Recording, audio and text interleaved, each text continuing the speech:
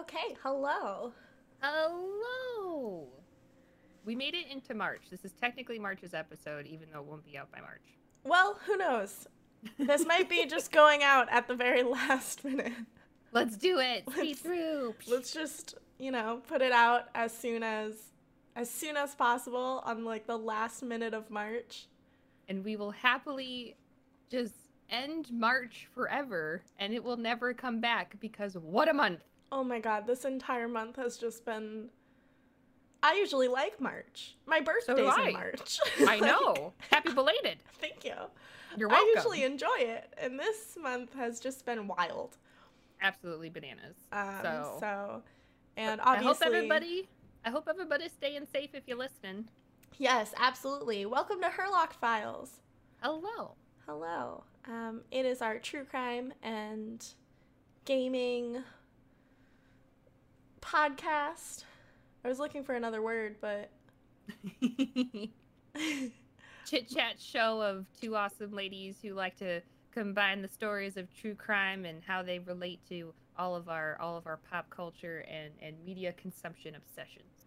Pop culture, that was the word I was looking for. That's the word. There we go. Yeah. I kept trying to say pop media, and I was like, that's not right. I hope pop media is a thing because that's snazzy. Right? We should make it a thing. Pop media. Welcome to our true crime pop media podcast. I like it. I like it already. But yeah, hopefully we put out our episodes. If you're new here, we put out our episodes monthly. So we do one episode a month. And so this one is our March episode that we are potentially putting out on the very last day of March. If not... Kicking it out. If not April Fool's, it's still March. But just for us. That's the only acceptable April Fool's joke. Everything else is canceled. Everything else.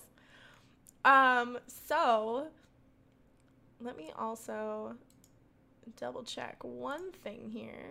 For sure. Oh no, that's good. All right. So we decided this month to do some unsolved crimes. Back on, I don't even remember what episode number it was because I cannot count. We did our favorite crimes. What kind of got us into true crime to begin with. And I think that was number 3. I think so too. Yeah, I think that was episode 3. That was the December one. Yeah, and at the time I had talked about the fact that, I picked something that got me into true crime, not necessarily my one crime story that I keep returning to, that, like, always draws me back, that always intrigues me, that always makes me want to, like, read more about it and research more. So I kind of picked the story that got me into it, but not necessarily, like, fuels my current murderino obsession. So I thought Your sleuthiness. My sleuthiness, exactly. Yeah. So I thought for this episode, it might be fun for me to tell the story of that case that gets me going back every time. And to do that, I thought a good theme would be unsolved mysteries, because this one is a cold case. It's still unsolved. It's still ongoing. In fact, I will talk about this. The last update was just last month. No way. Oh, yes. Ooh, I love it. Yeah, mine didn't hit. Mine also an unsolved mystery, a slew of craziness. Also is unsolved, and the most recent update that they had was in 2017. So still recent. Still semi-recent. Also, the article kind of went in a weird direction, but at the same time, like, yeah, I'm in it. I want to hear more. The dude's 86. Let's come on. Like, let's solve this. Come on, a little faster, please. Oh my gosh. Fair. Yeah. So last month, Yeba went first. Yes. While discussing Nancy Drew. So if you haven't, all of our Nancy Drew stuff. That was a doozy of an episode. And that's why we're also going back into murder, because you have been neglected. Yes. We have not gone down the true crime route. We went down the sensation route last month, but this month we're gonna go all the way in, and trust me, mine goes all the way in. Yeah, mine goes very in on murdery things. Yes, not in a fun way, but nope. like. Yep. Yeah. Mm-hmm. Welcome to the fields, everybody. Welcome to what true crime really is. I know this episode is definitely gonna be more focused on our true crime side of things. Yes, for sure. So I'll go first. I'll start it. Mine might actually not be that long, but we'll see. I always feel like I say that and then an hour goes by and I'm still talking. So we'll see how that goes. So let's do this. So I'm going to be talking about the yogurt shop murders. I knew it. I'm so excited. I'm not excited because it's awful, but at the same time, I love that you picked this one. Yeah, but just did a happy dance. It was majestic. Absolutely. Take the floor away, Zoe.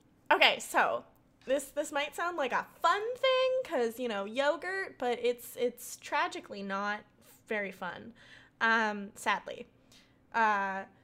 So this is the 1991 Austin yogurt shop murders, and it was coined the yogurt shop murders because the murders do take place in a frozen yogurt shop. So it is an open homicide case in Austin, Texas, currently still, all these years later. It is still an open case, and it occurred on December 6th, 1991. So to set the scene, the yogurt shop, which was called I Can't Believe It's Yogurt.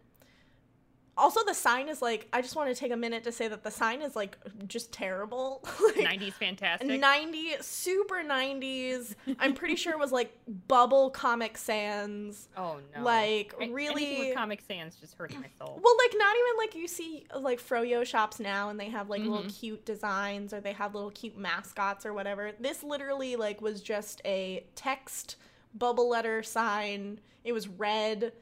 It was very plain, and it just said, I can't believe it's yogurt. And I was like, all right, graphic design in 1990s, like, let's go. And also, marketing, Butter already did that. Yeah, so, it's totally ripped off the Butter company. Yeah, margarine already did that, so stop. But also, I can't believe it's not butter. Oh, that's true. And this is like, I can't believe it is yogurt, which just sounds weird, because I feel like I almost kept calling it, I can't believe it's not yogurt. Because that's what we're used to, yeah. Right. But that would be literal ice cream and not frozen yogurt. So. Right. And then it literally wouldn't be yogurt. Exactly. So the yogurt shop was robbed and set aflame. So the whole thing up in flames. And then afterwards, 4 teenage girls were found inside the store having been murdered. So the original investigation spanned over 8 years. And as of 2016, the Austin Police Department, their cold case department is still pursuing this case. So again, like the original investigation leading up to like their first arrest was 8 years. But obviously because this crime has not been solved, it is still a cold case. And it's been like 25 years now. So, or over 25 years, technically. So let's start with the beginning, really.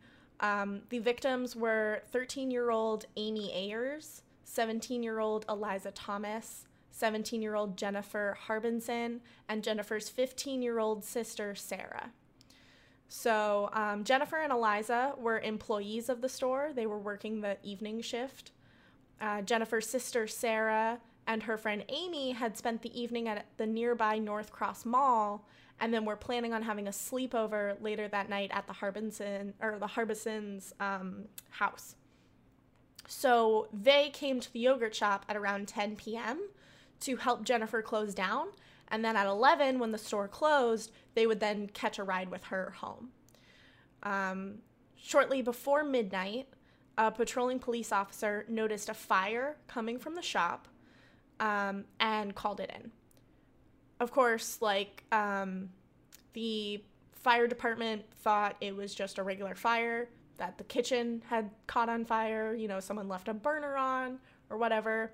I did find conflicting articles. One said that despite the fire being called in, the fire department had not gotten there right away because they went to a different location by accident. Oh, shoot. But I couldn't actually find that confirmed anywhere. Okay. So I don't know if that's true or not. After the fire was put out, that is when the firemen, when going through the building to make sure all the fire was out, discovered the 4 bodies. So, now this is like, you know, firemen are not, you know, if they show up to like an apartment building on fire, like they know that they may or may not find people in there if they didn't get everyone out. But, you know, showing up to a store at midnight after hours or close to midnight after hours, like they don't expect to find anyone inside. So this was very like horrific. They said that this case was the first time that they actually had like the firemen like hang out afterwards to be like interviewed and like had to give like firsthand accounts because they were the ones who went through the crime scene first. They were the ones who, you know, could have messed up any evidence or whatever. So all 4 girls were discovered naked, bound and gagged with their own clothing. Amy's body, now again, Amy is the youngest, was found in the middle of the back room, whereas Jennifer, Sarah, and Eliza were found in the rear of the back room near the storage and shelving unit. Eliza was stacked on top of Sarah, with Jennifer close to the side of them. And the bodies had been burned almost beyond recognition, and napkins and other flammable items had been strewn about the room, most likely to help spread the fire. Right. And everything had been doused in an accelerant that was most likely lighter fluid. Amy was the only one who was not, like, burned almost beyond recognition. She actually only had 2nd to 3rd degree burns because she was in a different part of the room where the fire wasn't as bad. The autopsy revealed that all of the girls had been shot in the back of the head execution style, and at least 2 of them had been raped. One was definitive. The others, they couldn't really tell because of how much the fire had damaged their bodies. Sadly, that means that the one that was definitive is the youngest, which is just horrific. Yep. Amy was the only one to have been shot twice, most likely due to struggling on her own account. So, you know, that could mean that, you know, they don't know if the other girls were killed first and Amy tried escaping, or that she heard those girls be murdered and then was struggling. You know, they don't fully know. 2 guns had been used to commit the murders, which is what led investigators to believe that there were at least 2 suspects. Yep. And approximately $540 was missing from the store. However, there is another source that says only $14 were missing from the store.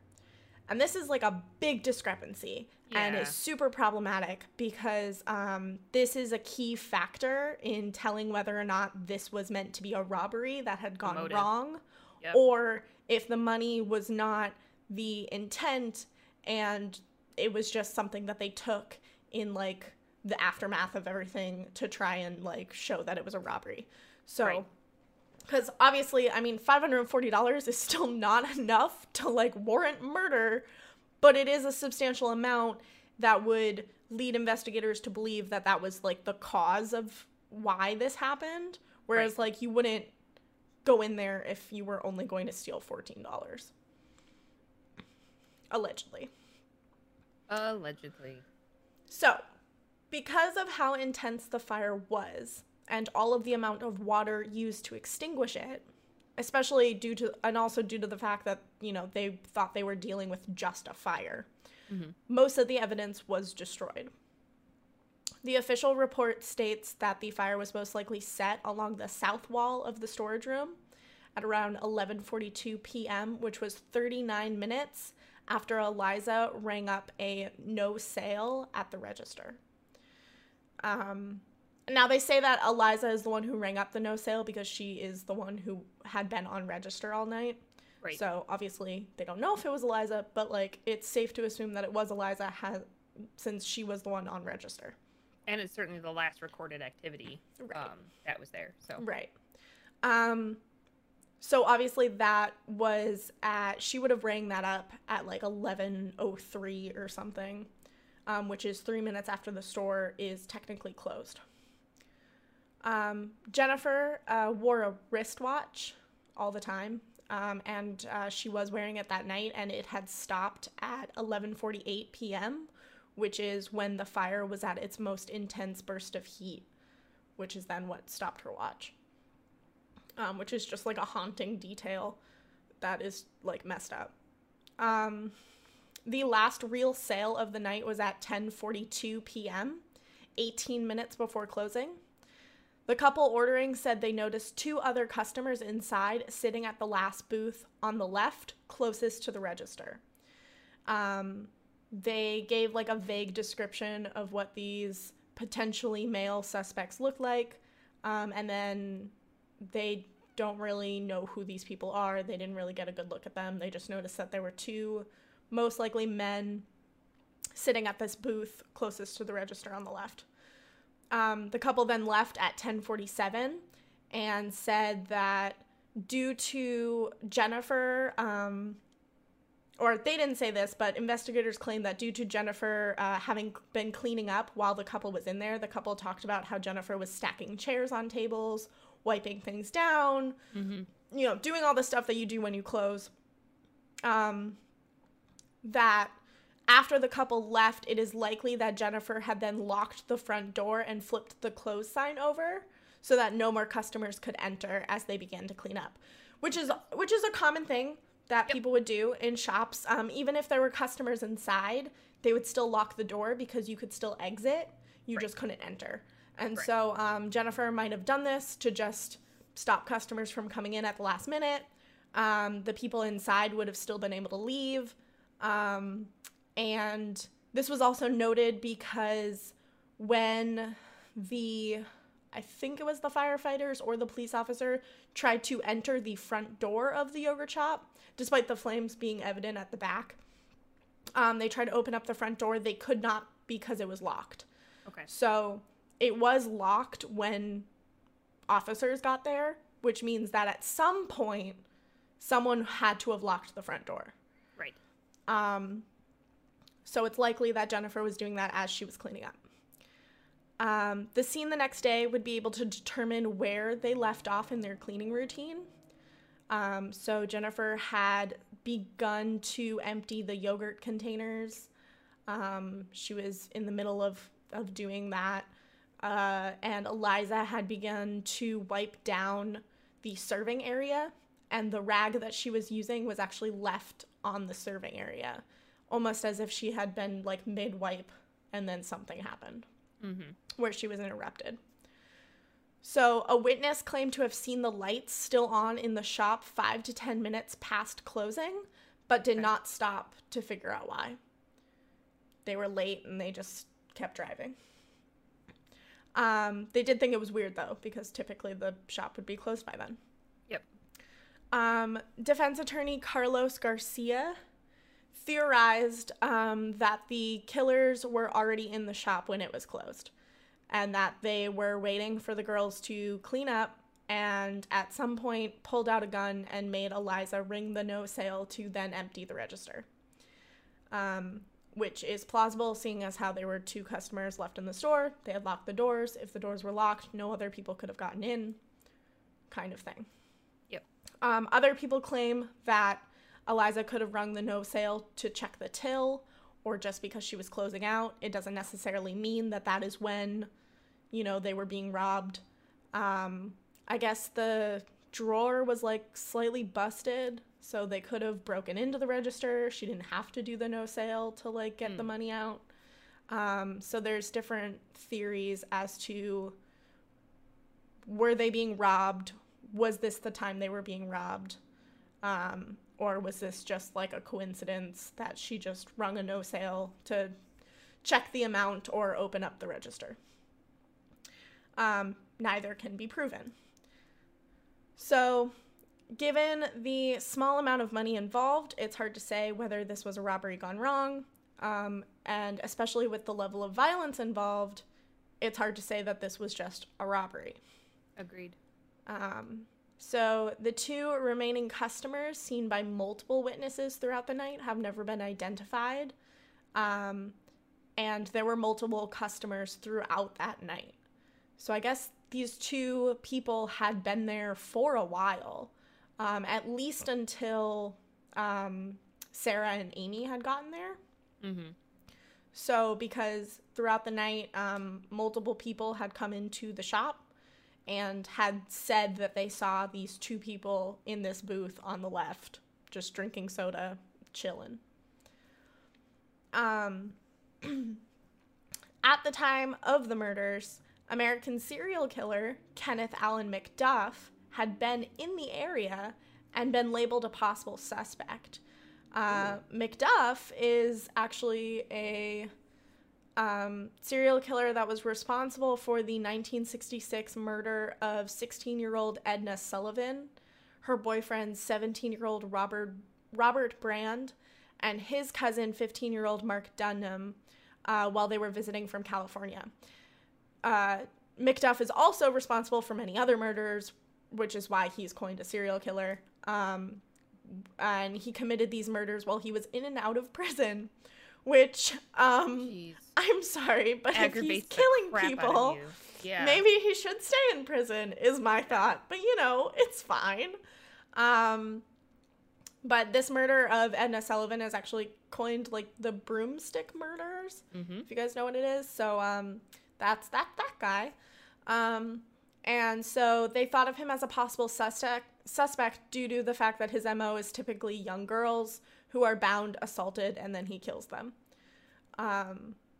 The murder of Robert Brand and Mark Dunham was actually just because he was targeting Sullivan, and they just happened to be with her. So he abducted all 3 of them, killed the guys, and then went after Sullivan. Horrible, horrible person. Yep. But don't worry, he's dead. 1998. Yes. So, McDuff, on the day of his execution, actually confessed to the yogurt shop murders. However, none of the evidence or DNA linked to McDuff, so they thought that he was just confessing to try and buy more time, which clearly did not work.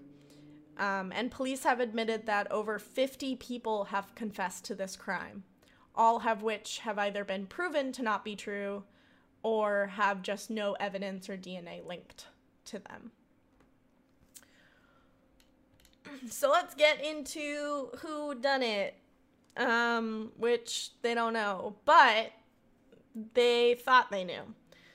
So 8 days after the murders, a tip was called in for Maurice Pierce, a 16-year-old who had been seen at the North Cross Mall that night with a .22 caliber handgun, which is the same caliber handgun that was used on the girls. So he said that he had loaned his gun to a friend, and that's why he had never got it back. Well, he did get it back. That they found it on him. But he said that he didn't have it that night until, like, later when it had been given back to him. However, ballistics showed that his gun did not match the murder weapon, despite being the same caliber. And like McDuff, no other evidence could be linked. And when they interviewed Pierce, they also interviewed the 3 other guys that Pierce had been hanging out with that night. Now that is relevant because years go by with no arrests until 1999, when 4 teens are taken into custody. And these are the 4 teens that were questioned the same night 8 days after the murders, the 3 with Maurice Pierce.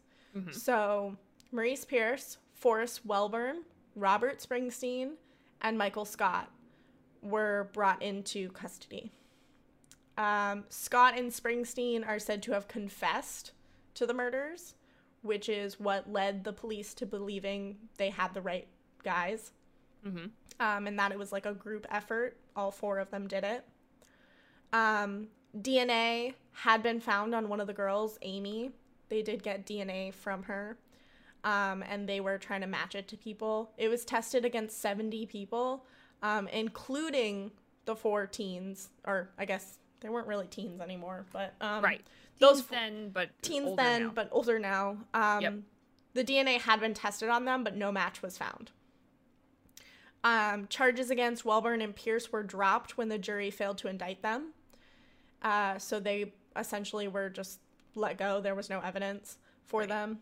It was all hearsay. And Scott and Springsteen went to trial because of their confessions. Shaky. Shaky. Very shaky. From their trial, they were actually both found guilty. And I think... Not shaky. Yeah. Somehow they were both found guilty. I'm assuming it was because of their confessions. Yeah. Entirely. Due to the fact that there was no evidence that was, pinning this to them. One was given 99 years in prison, and the other was given the death sentence. Okay. So they went in. Not messing around. They went hard. However, not long after, it was suggested that they were innocent because of the fact that there was no physical evidence. And there was suspicion that both their confessions were coerced. So then, 15 years after the killings, both convictions were overturned on the basis of an unfair trial. In 2008, defense lawyers requested that the DNA be tested on Scott and Springsteen, and no match was found. And so then, in 2009, all charges were dismissed, and the 2 guys were then released. Wow. So, yikes. Major yikes. Major yikes. Basically, like, there was a lot going on. There was, a photo had been released where a gun was held to one of their heads during the confession. One of the other investigators had been found to have coerced other confessions from other people. Oh, so clearly darn he it. could have coerced a confession out of them. There was a lot of mess in trying to, and I think it's from the desperation to try and find who did this. I mean, it's right. a horrific crime that no one would have seen coming. No. Excuse me. And so, they were really desperate to find their killer. So a lot of law enforcement still believe that these 4 were responsible, and the case remains open and unsolved until they can find out who the DNA that they got off Amy belongs to. The only possible answer is those 2 unidentified male customers who were in the shop upon closing. And that's super creepy that they were there for such a long time. Right. Like, if multiple sets of customers... And listen, you don't spend a whole lot of time in a yogurt shop, unless you're just hanging out with friends. So there could have been just people going in and out. But, and I also wonder the fact that they had 2 extra friends show up also threw a wrench in what they were going to do. Right. Yeah. So, I mean, and that's if you think it was those 4 people, unless you think it was just those 2 guys. And then who are those 2 guys? I do remember reading that Daryl, one of the customers that had come in that night, said that while they were ordering their yogurt, one of the guys from the booth had gotten up and gone into the back. And he thought that was weird. That's because weird. Why are you going into the back of the yogurt shop? That's really weird. And he had asked Eliza about it, and Eliza said, "Oh, it's okay. He's using the bathroom." Now he thought this was weird because, like, Eliza had apparently claimed that, like, they don't have a bathroom open to the public. So the guy... Why would he be allowed to do it? The guy, she was just letting... He had to go. She was just letting him use the employee bathroom. No they biggie. Could be scoping it out. Well, that's the thing. Also, Daryl says that that's not true, that the yogurt shop did have public bathrooms. Oh. So he didn't understand why she said that. Would allow them to go to the back. And why she would allow. But again, that didn't really get looked into much. It was just, because again, they don't know who that guy was. Right. So they can't figure out why he went into the back room. They only know that Eliza let a customer go into the back to use the bathroom. And it had been one of the guys at that booth. So clearly that gives him a chance to scope out the back. Maybe try and look, if this is a robbery, maybe try and look for the money. Look for where the safe is. Right. I believe there was I couldn't find it anywhere on the internet, but there are 3 books about this whole case. The one that I read is Who Killed These Girls? Cold Case, The Yogurt Shop Murders. It's by Beverly Lowry. That's the book that I read, and it goes through so much detail. Possibilities, theories, the entire trials that went down, all of the details of the trials that went down, all the different rabbit holes that you could possibly, this book is thick. And it's got a lot of really good information and a lot of good theories. And I lost my train of thought. The other 2 books? Well, there are other 2 books. There's another book about that one's called Murdered Innocents, and then there's a fiction book called See How Small by Scott Blackwood, which is and it's like about the aftermath of the murders, and it's like a weird take on it. Like, it's basically like it's I don't know, like, it is about the yogurt shop murders, but it like clearly takes its own story, because it is still a fiction book, so it's not really about the yogurt shop murders. It's like about the ghosts of the girls or something like that, or like the aftermath of only 3 of them get murdered. And sounds very Lovely Bones. Yeah, like, they definitely took some liberties with it. Yeah. But anyway, the book that I read... was comfortable with that. I know, right? I don't know. I don't know about that. The book that I read had, like, a lot of details and went into a lot of the details of all of this stuff, and, talked about, like, whose car was in front, what all of the witnesses noticed, the 2 guys that were there, like, who were they interacting with? Were they interacting with anybody? What did they look like? It just went into more and more detail about, like, literally every possible thing about this case. So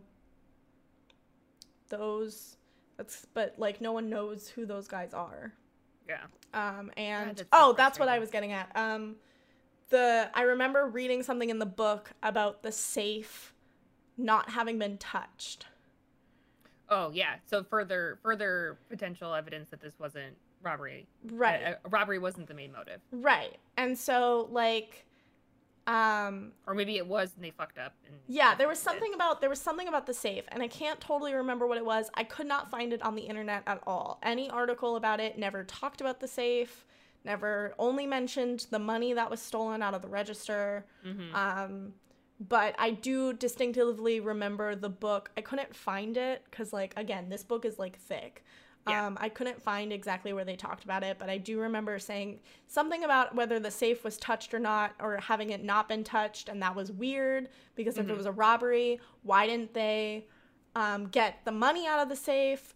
But then also, the safe is in... If you look at the map of the yogurt shop, the safe is right next to where the safe is, in a room right next to where the bodies had been. Mm-hmm. So you could assume that the girls were taken in the back to the safe, and that maybe they refused to open the safe, and that's why they died. Right. Or they didn't know. Or they didn't know the combination. Yeah, and that sounds like the robbers a got head frustrated. of a shop. Yeah, that sounds like a head of a shop, not necessarily people that work there. That's Right. That Well, also they're 17-year-old girls. I mean, like, Yeah. they might, it's the 90s, so they might have been given, responsibility to run the shop on their own and close the shop. Maybe they were, maybe the shop owner allowed them to do that, but maybe they didn't trust them enough to give them the combination.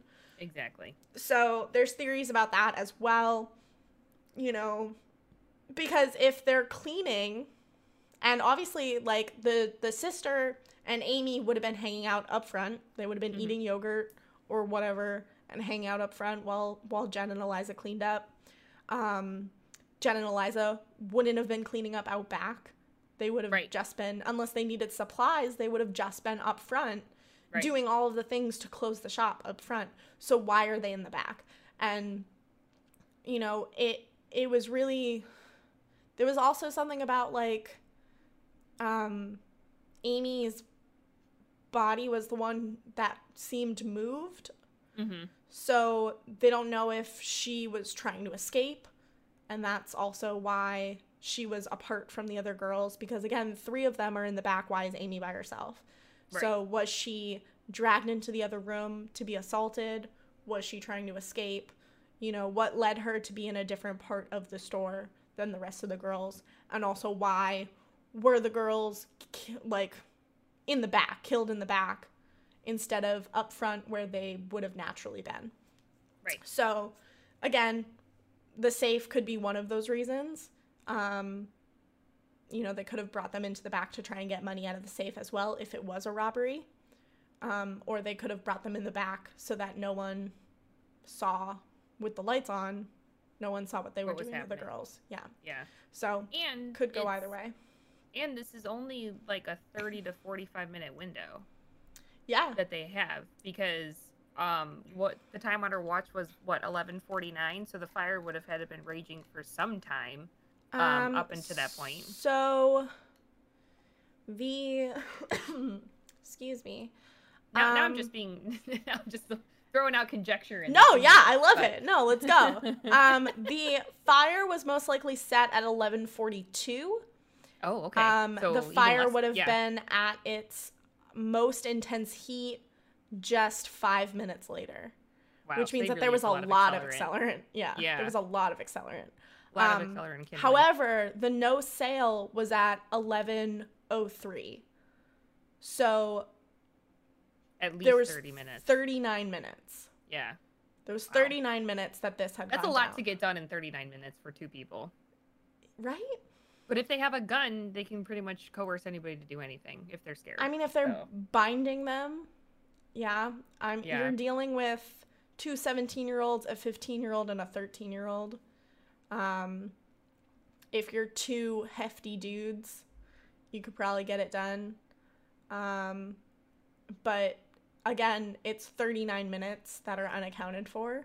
Yep. That no one knows, what went down. And all that, and what led to what. In 2017, a new team of investigators were set to review the evidence and continue the case. And Detective Jay Swan learned that there was an array of online databases containing DNA profiles. Ooh. So he found this intriguing, and it held profiles of male-only YSTR samples. Okay. Which is a similar sample to the one the investigators had gotten from the yogurt shop. Mm-hmm. And the National Center for Forensic Science at the University of Central Florida operates the US YSTR database, and it contains 29,000 samples for population research. Wow. Its website says that the samples are from the government, commercial, and academic resources throughout the United States, and that all forensic laboratories and institutions are invited to contribute to this. It also contains a disclaimer saying that it does not function as a law enforcement database and cannot be used to identify a particular individual whose sample is in that database. All donors are anonymous and cannot be traced back to specific individuals. However, Swan was hoping that by identifying a profile, you could minimize the pool of potential suspects, and also was hoping that through these databases, they could basically do what they did for the Golden State Killer and find familial DNA to then find family members or relatives to the potential perpetrator in the yogurt shop murders. Or even just like a description, or just something. Baseline some sort characteristics. Of lead. Just something. Yeah. Yep. Some sort of profile. He knew that they weren't going to be able to find an individual. Yeah, but that makes sense. He wanted to use it to find at least a profile of the person. Okay, I like that. Especially because when he entered the profile, or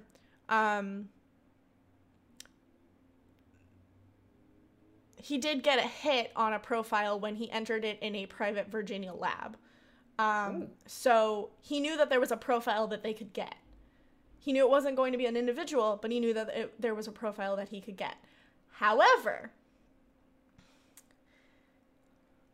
they can't get it. Damn it. Because the FBI won't release it. No! So... Why? The FBI refuses to release the profile, claiming that the profile is not a specific person and therefore would not be helpful to their investigation. Then why not release it?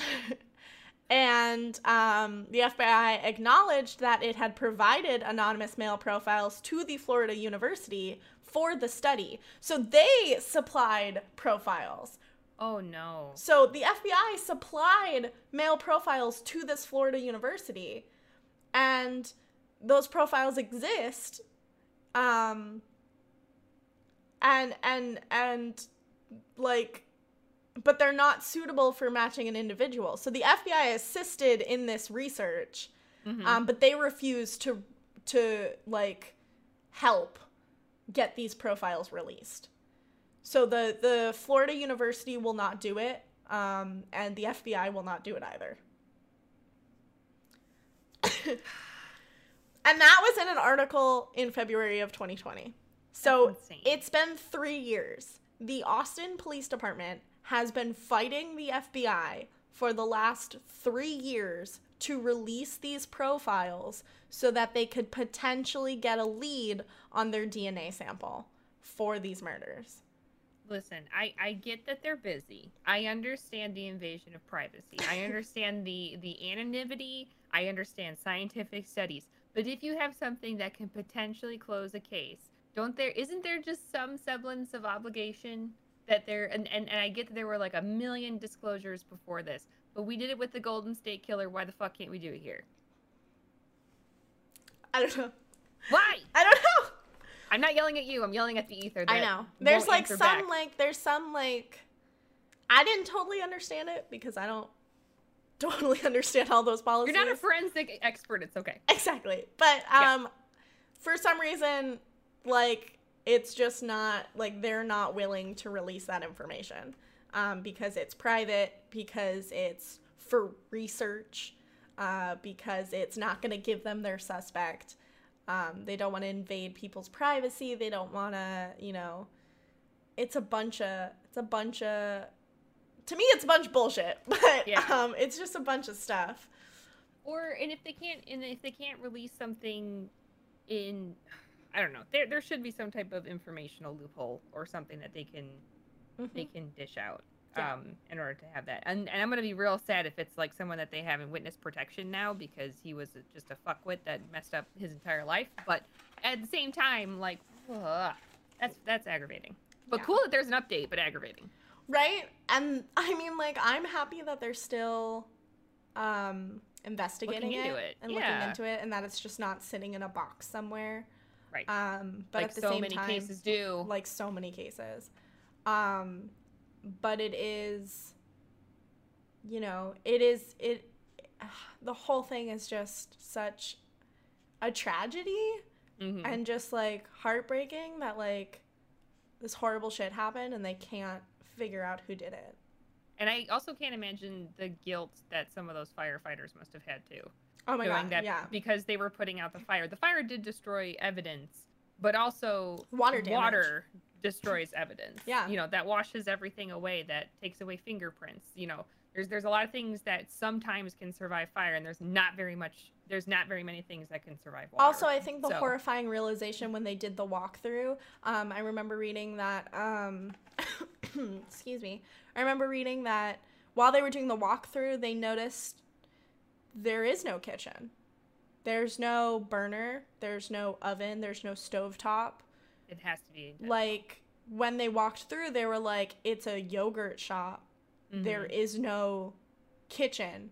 Right. And that's when it started to come together, like, what happened. And then a firefighter said that they saw a foot. Oh. And then it just went downhill from there. So it was like, it's heartbreaking for them to think that they're just coming to fight a fire. And then it kind of starts, like, the puzzle pieces start to fall into place where it's like, well, there's no stove. Like, there's nothing that could have been left on to cause a fire. So why is there a fire? And then you look and you see a body. Yep. And then you find 3 more. So, from the book that I read, Garcia, the defense attorney, had stated, like, that the entire thing was evil. And to quote it, it says, "Yogurt shop was an act of pure evil, and when evil is let loose, it spreads, it doesn't stop." So, honestly, if you want to learn, like, more in detail, like, super everything, like, quotes, statements, theories, I mean, Is that the book that has the pictures? Yes, the pictures on the front. Yeah. Because I've seen the crime scene pictures, and it is not for the faint of heart. This one doesn't have crime scene photos in it. Yeah. It just has the pictures of the 4 girls on the front. Oh. So it doesn't actually have any, like, actual photos in the book. But, I mean, it goes over, there's, like, 4, like, chapter chunks. Mm-hmm. But each chapter chunk has, like, I don't know, like, 10 to 20 chapter, like, mini chapter sub-chapters. Pieces. Yeah. Kind of like acts with different chapters in it. Right. Like, it talks about the crime, going over all of the girls, all of their back history, the crime scene, the task force, the first week, the 8 years until the case was quote-unquote solved. Yep. The aftermath in the city. Then it goes on to talk about each boy that was that was brought into custody, their backstories, what led the police to them, the entire, like, pursuit of them.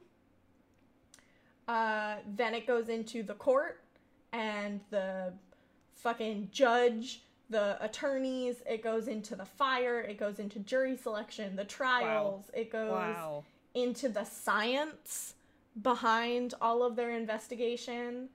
And then at the very end, it goes into all the unanswered questions. So it talks about, you know, the theories, what, quote, really happened. Mm-hmm.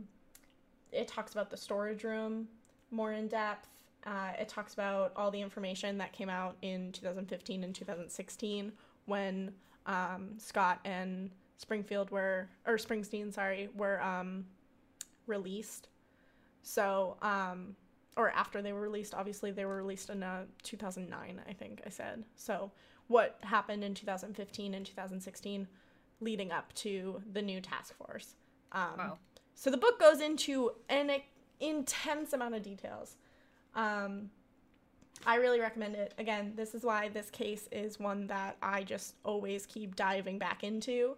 Anytime I talk about true crime, you know, like, anytime I talk about true crime, I either talk about the yogurt shop murders, Adnan Syed, because of the Serial podcast, or the Lululemon murders, because that one just kind of makes me laugh.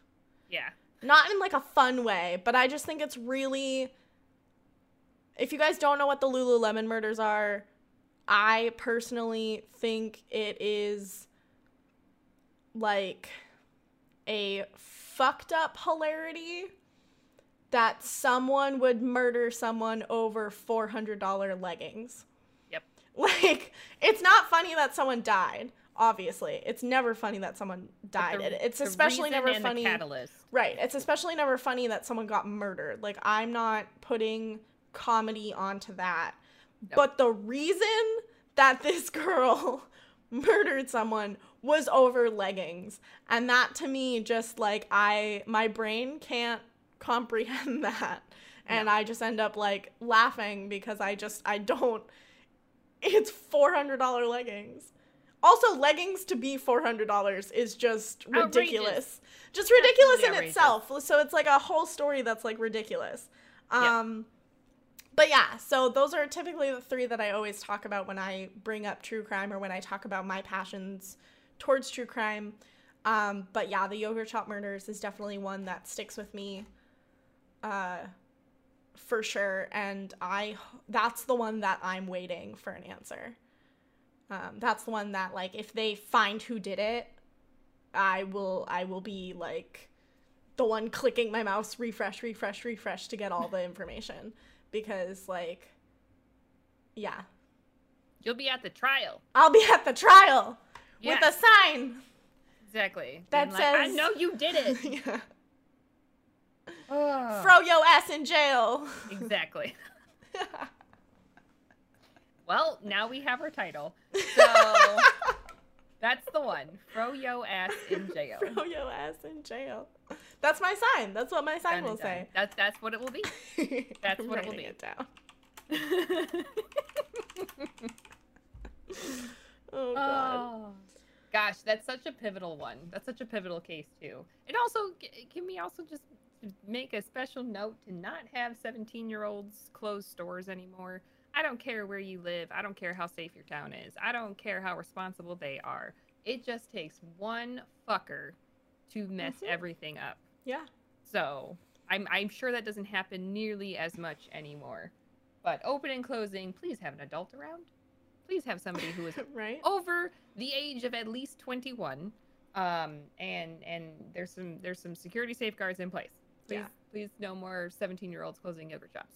Or closing yogurt shops at 11 p.m. Yeah, who the fuck's... nobody needs to do that. Nobody needs to do that. Froyo isn't that good. I'm sorry. Oh, no. I'm sorry. Those are my fighting words. The truth comes out. Froyo isn't that good. Froyo isn't that good. It's okay. I have a complicated relationship with dairy, so it's fine. It's fine.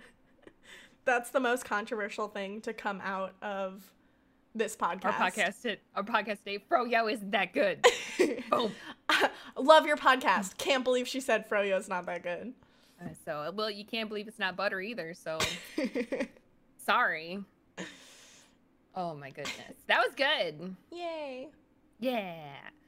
Well, mine's intense if we're ready to switch gears. So listen, I know a lot of murders over the 32 years of me being alive, and I would say healthily at least 20 of those being obsessed with crime in some way, shape, or form. I definitely need to rack my brain to find one that had mystery, that had, no resolution, that was just completely mind-boggling, and sort of one that I've definitely come across before. And I actually came across and remembered this one because I took a sophomore year in high school trip to Italy 1 year, and also Italy is top of mind given the current events that are happening right now. So that's also probably one reason why it popped into my brain. And when I was in Florence, we had a real interesting tour guide when I went over there. He tried to once convince my entire school group, because I went with my school, tried to convince our school group that fettuccine alfredo was not an Italian invention. It was actually made by fat Americans. Even though there's a famous restaurant called Fettuccine Alfredo. And we went to it. So whatever, it's fine. So he was interesting. But the one thing that did stick with me that was factual and wasn't a load of crap, because we were with a bunch of homeschooled people as well, and they lapped up everything that he said because they're dumb. Anyway, it's fine. I shouldn't say dumb, sheltered. So we went to the Duomo, which is, if you don't know the Duomo, it's this big old building. It's absolutely beautiful. It has an incredible circular citadel top. There's a huge clock tower that you can climb. You can see most of the city of Florence. It's absolutely breathtaking. It's amazing. And as we came down, we took a picture next to the sign, and there was an old Italian man there. And he came up and was like, Americans? And we're just like, yeah, we're American. And he's just like, make sure Il Monstro doesn't get you. And I went, what?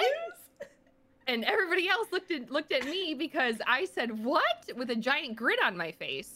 When everybody else is just like, who is this creepy old man? Everyone else is horrified, and you're like, wait, I'm sorry. Please tell me everything. More. Yes, I need to know more. So I didn't research when I was there, but I remember coming back and reading about things. And oh God, what year is this? This is 2004, 2003, 2004. And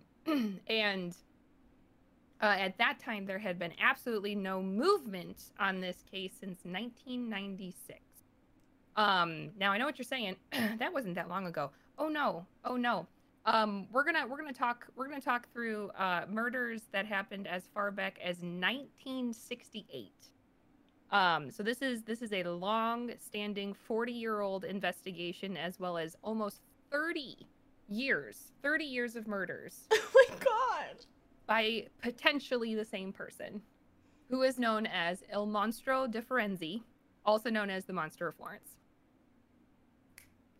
This is amazing. Buckle in.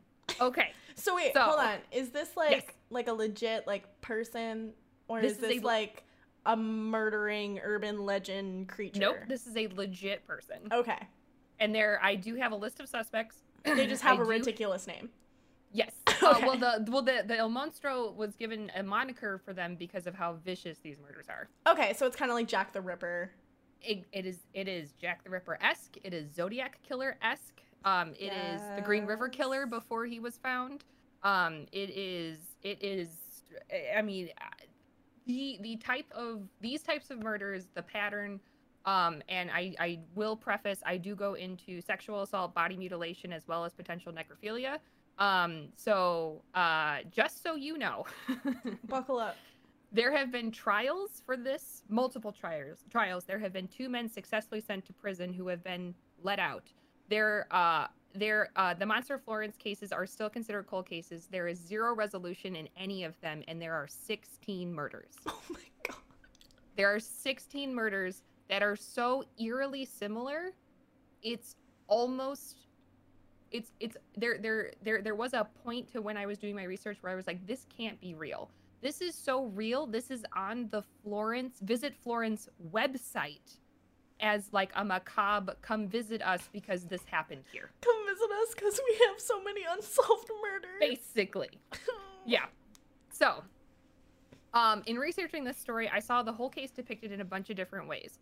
One of which was chronologically from the first murder in 1968, and the other one actually started with the murder that happened in 1981 and then went back to the other ones. Because initially they had not found some of the patterns, and there were people who did successfully go to prison for potentially doing these who were eventually found innocent. So, if you also don't want to read through the copious amounts of shit that I read through and would rather watch some really cool things, there's actually a pretty concise documentary from the BBC. I can actually find you a link. I found it through Reddit. And then also this really great channel that I'm going to be watching more stuff on YouTube called The Dark Chronicles. I'm sorry, there's no the, it's just called Dark Chronicles. They had a full 45-minute episode about all of this, documenting it chronologically, and she has a beautiful Irish accent. So if you want to also listen to that, I kind of want to be friends with her now because she's amazing. Definitely would recommend that. Other sources were The Atlantic, theflorencewebguide.com, and then obviously Wikipedia, and then the 4 books that had been written by this, who are also the 4 people who are the main conjecturers of the investigation. So the reporters are actually the ones who are giving the police ideas. Oh my God. This is how crazy this shit goes. Okay. Amazing. Also, we can probably put out a tweet from the Herlock Files Twitter that will link you guys to the documentary, the YouTube, and the books. We'll do both the Yogurt Shop books and the Florence books. I like it. Thread time. I love it. I love it. Okay, so, all right, let's dive into murder number 1. The first murders took place on August 21st, 1968.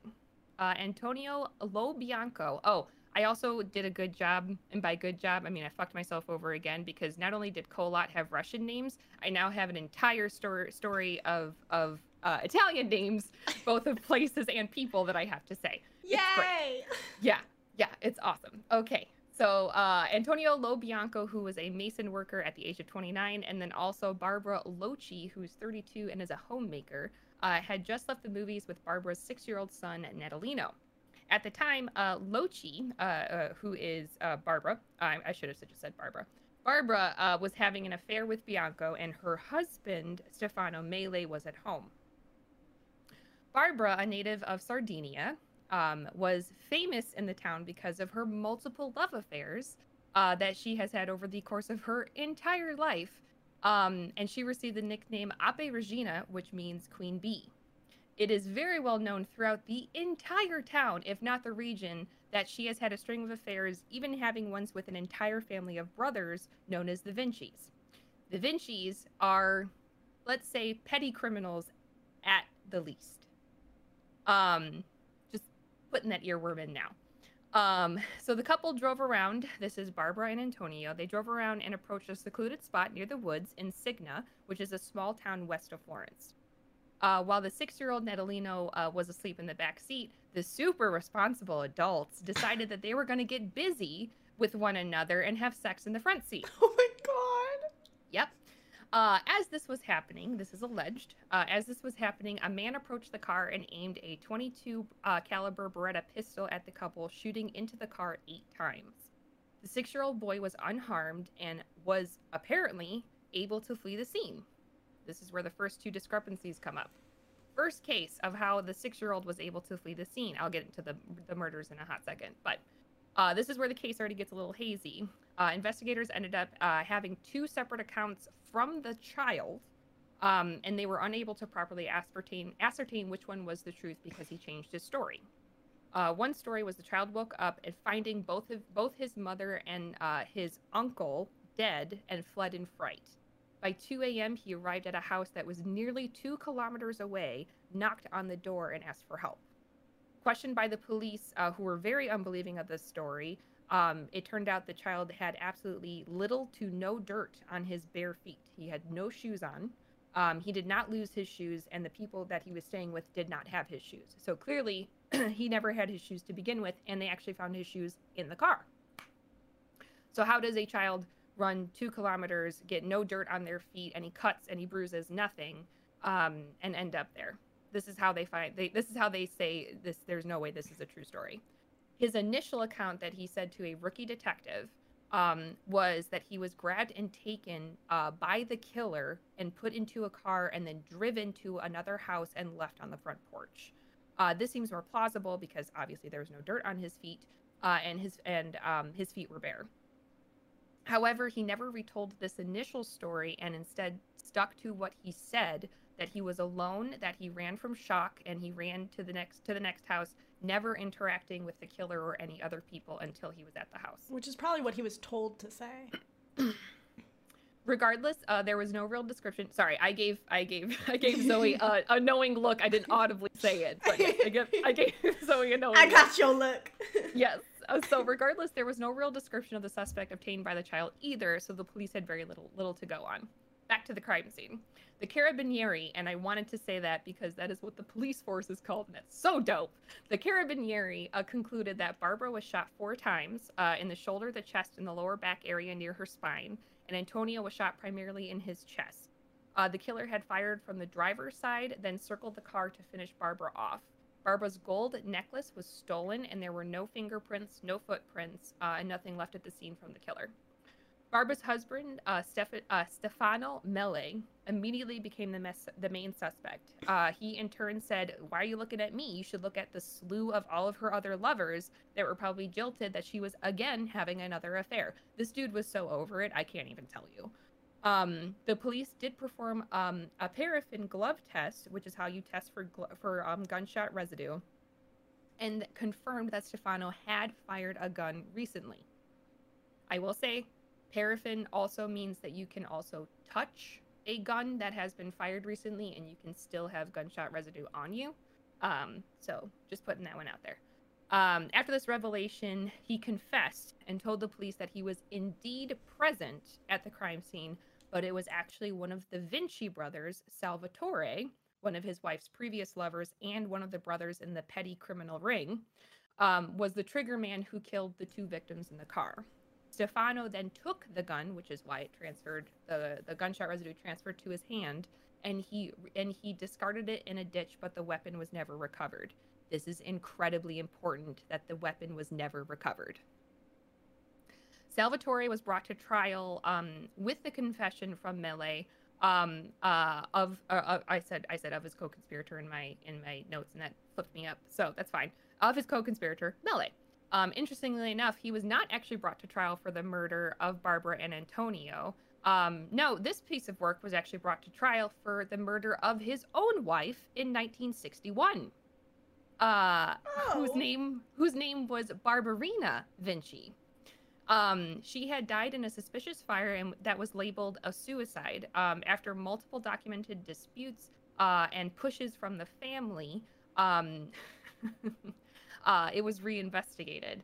It turned out that Barbarina did have an affair and also became pregnant. And the son that they had, whose name was Antonio, was also named after the person she had an affair with. I will remind you that the murdered man in this situation was Antonio Lo Bianco. Dun, right. dun, dun. Yes. And it's unconfirmed if it was the same Antonio, but kind of a weird coincidence, don't you think? It's just one of those things. So Salvatore, we don't know, but it's weird that it happened, right? If I had a penny for every time, someone killed my lover and his name was no. Anyway, I'm not even going down that route. Anyway, I was doing a TikTok bit, but it's fine. No, so, I know. I know. It's the nickel one. It's weird that it happened twice, right? If I had a nickel, I'd have 2 nickels. Which isn't a lot, but it's weird that it happened twice. I shouldn't laugh at this. People are dead, but at the same time, we're not laughing at the dead people. We're laughing at the nickel TikTok. This entire case is absolutely outrageous. The nickel TikTok is really funny. It's really funny. Okay, so Salvatore was not found guilty of this, however, and Stefano quickly withdrew his statement, saying that Salvatore was there. Quickly withdrew it after the trial didn't work. He did come back saying he was now the sole proprietor and perpetrator of the murders and said, "I killed my wife and her lover because I was tired of being continually humiliated." Definitely not a reason to kill someone, but Jesus. Okay. Stefano Mele was found guilty and was given 16 years in prison. I'm going to say that again. He was found guilty of murdering 2 people and potentially almost killing his son, and was found guilty for 16 years for murder, double murder, and potentially harming his son. Doesn't make sense. That's with a so special many years. Yes, they did give him they did give him a special consideration because of his infirmity of mind. They did say that he was in the throes of anger and passion. It would be somewhat likened to not that it wouldn't be the same as second-degree murder, because it wouldn't be. This would actually be likened to manslaughter, given the amount of time that he was given in our judicial system. Like a crime of passion. Yes. So Stefano then recanted again the same confession that sent him to prison, saying that he only shot Barbara after she was already dead. So this dude has changed his story 4 times at this point. 4 times he has changed his story. He did confirm that he was at the crime scene, but didn't shoot the bullets that actually killed Antonio and Barbara. Doesn't make any sense. So the jury took pity on him because he had a resentencing hearing and just reduced his sentence by 2 more years. This is 1968, I will remind you.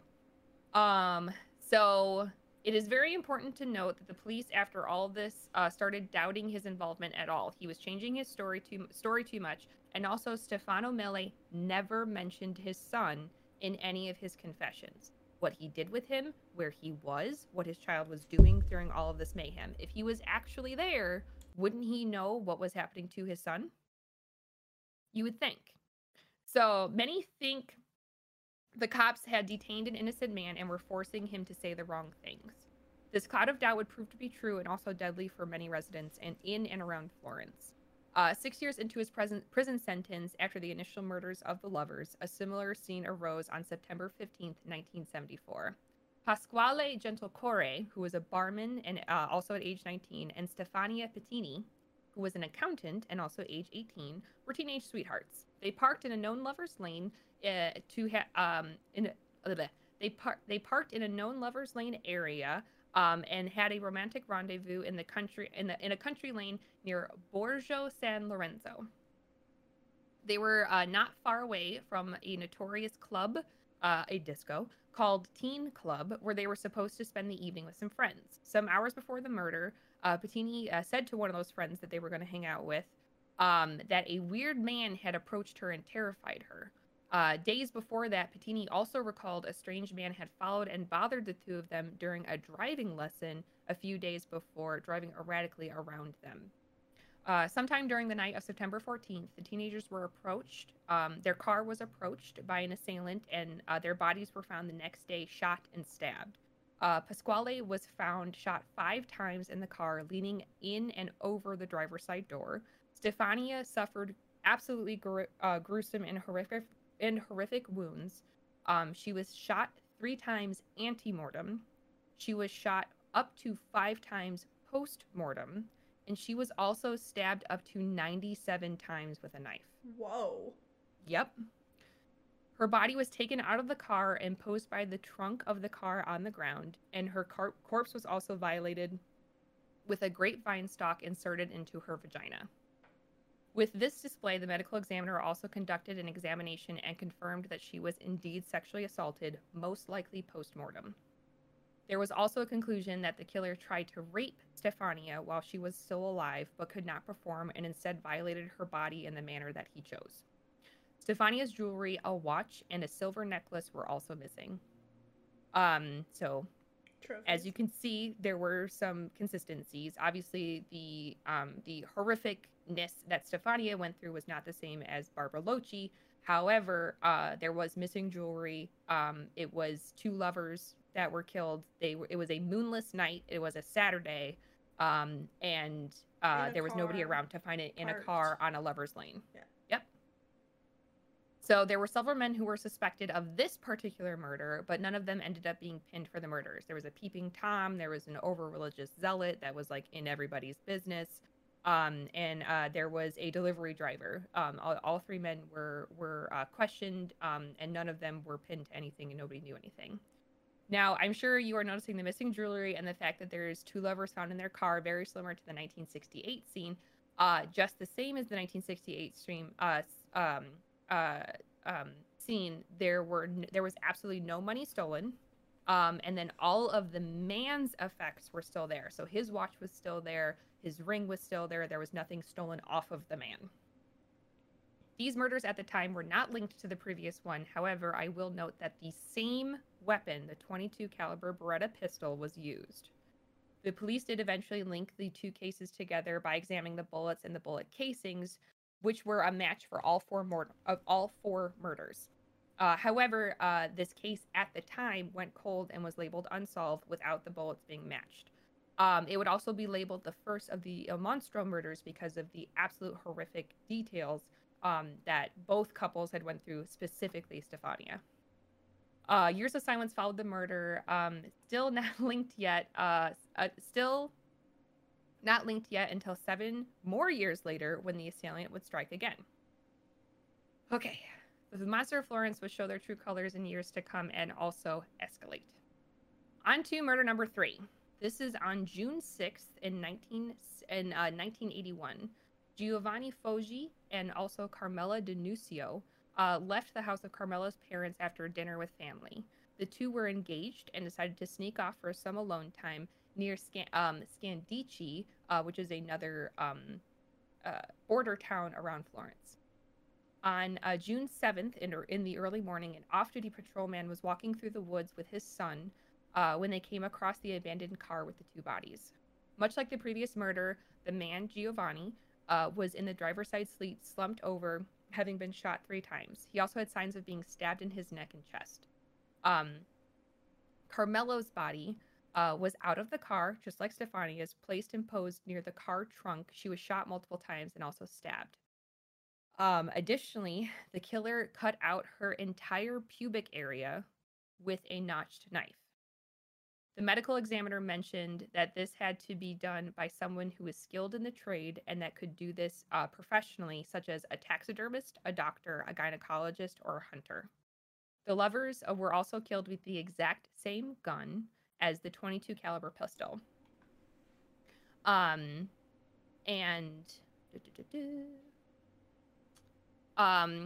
Carabinieri then linked all three crimes for the first time after this latest case, confirming to the public that they indeed have a serial killer in and around Florence.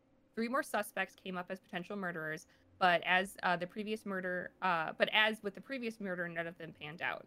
There was one person who was actually detained at the time as a potential suspect, a young voyeur and paramedic known as Enzo Spalletti.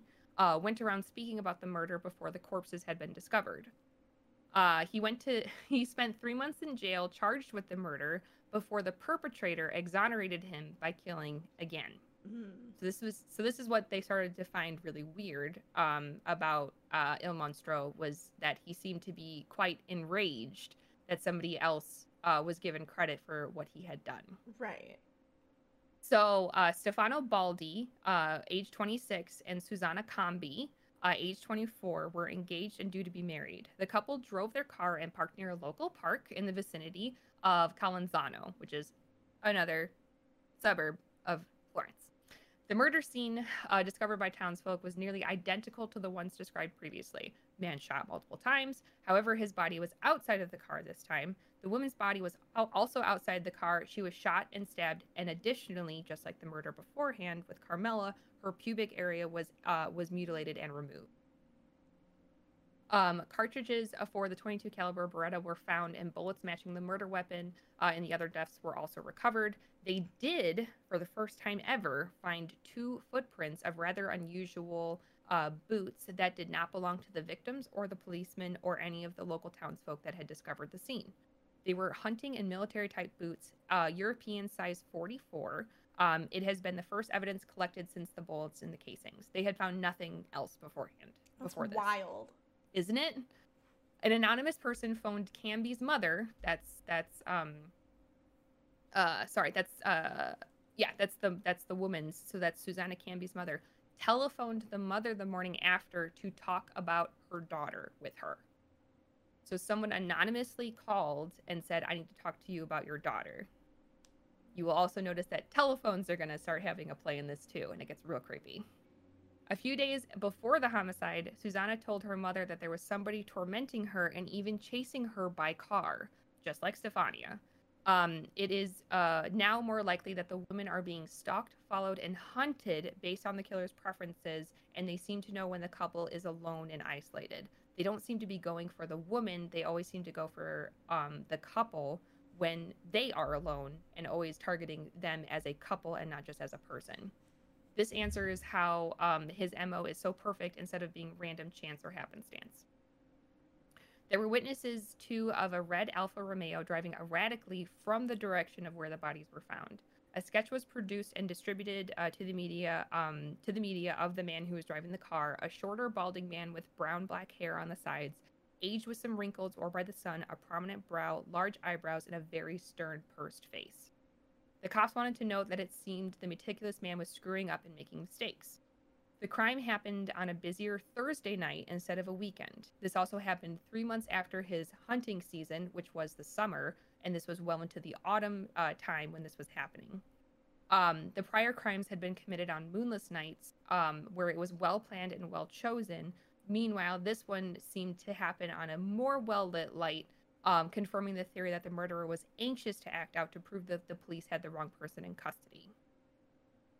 Because of this, Enzo Spalletti was released from custody, and the killer definitely said loud and clear, "You've got the wrong guy."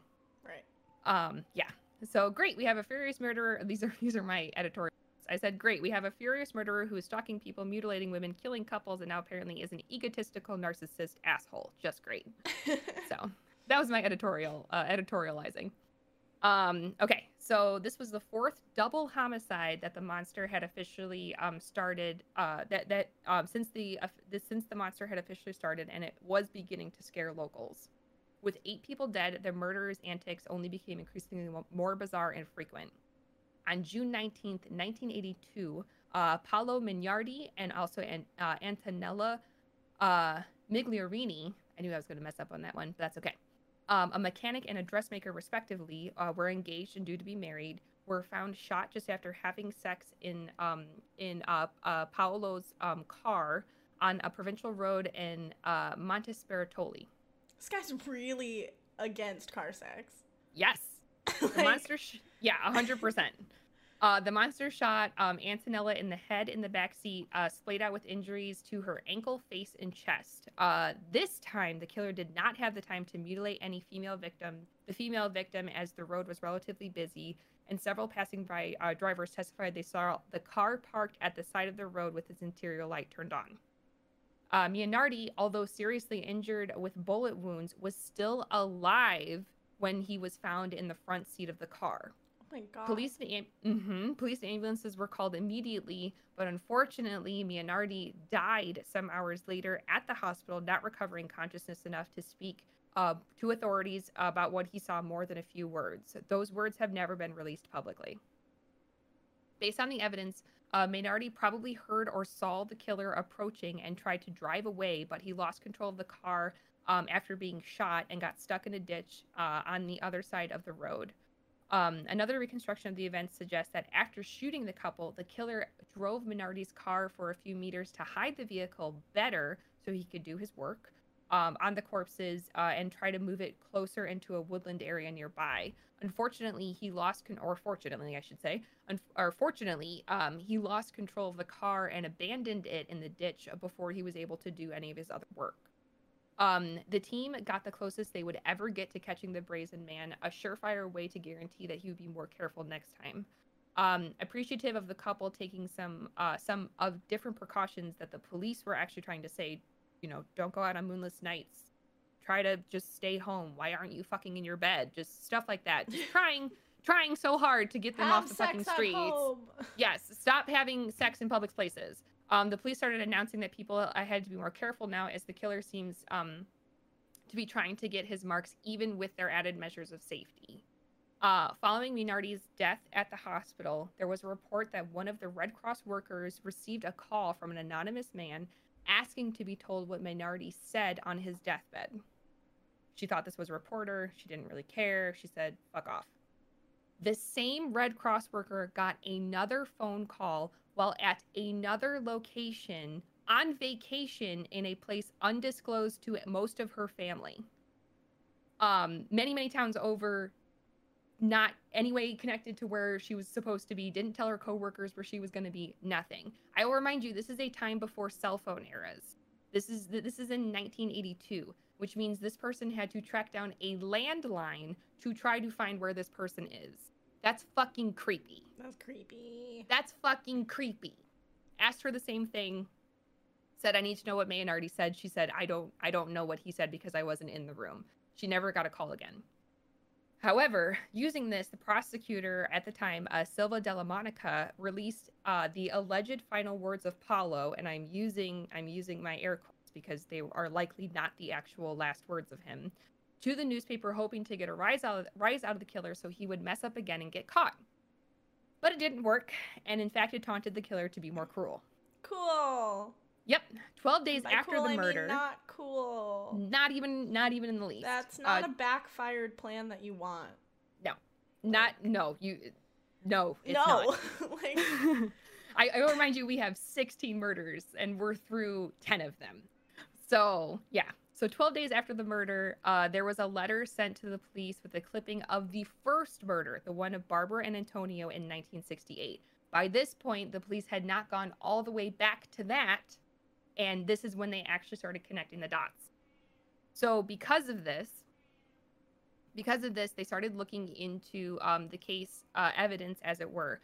Not only were the bullet casings and the bullets confirmed a match from the 1968 murder to also the 1974 murder, as well as the 1981 murder. However, they were serially from the exact same ammo box. The serial numbers that are on casings and that are on there, they were from the exact same ammo box. And this is an ammo box that was bought before 1965. So this is somebody who would have had the same Beretta, because the same markings happen for those of you who don't know ballistics, the same markings will happen from the same gun no matter what, as long as it's not tampered with. That is how you're able to match bullets that are fired from different guns. So as you're doing that, the bullet casings and everything not only matched each other, but also matched from the same ammo box, which is absolutely bananas. They had also now realized that they had imprisoned the wrong man, Stefano Mele, for 14 years, and he was finally released from prison. The police started looking more closely into all the members of the Sardini clan who may have taken part in the 1968 killings, as well as any people close to them, including all of the Vinci brothers once again. Remembering them, do you remember them? I hope you remember them, because they are the ones who were initially looked at besides Mele for the 1968 murders. So they started looking into all three of the Vinci brothers.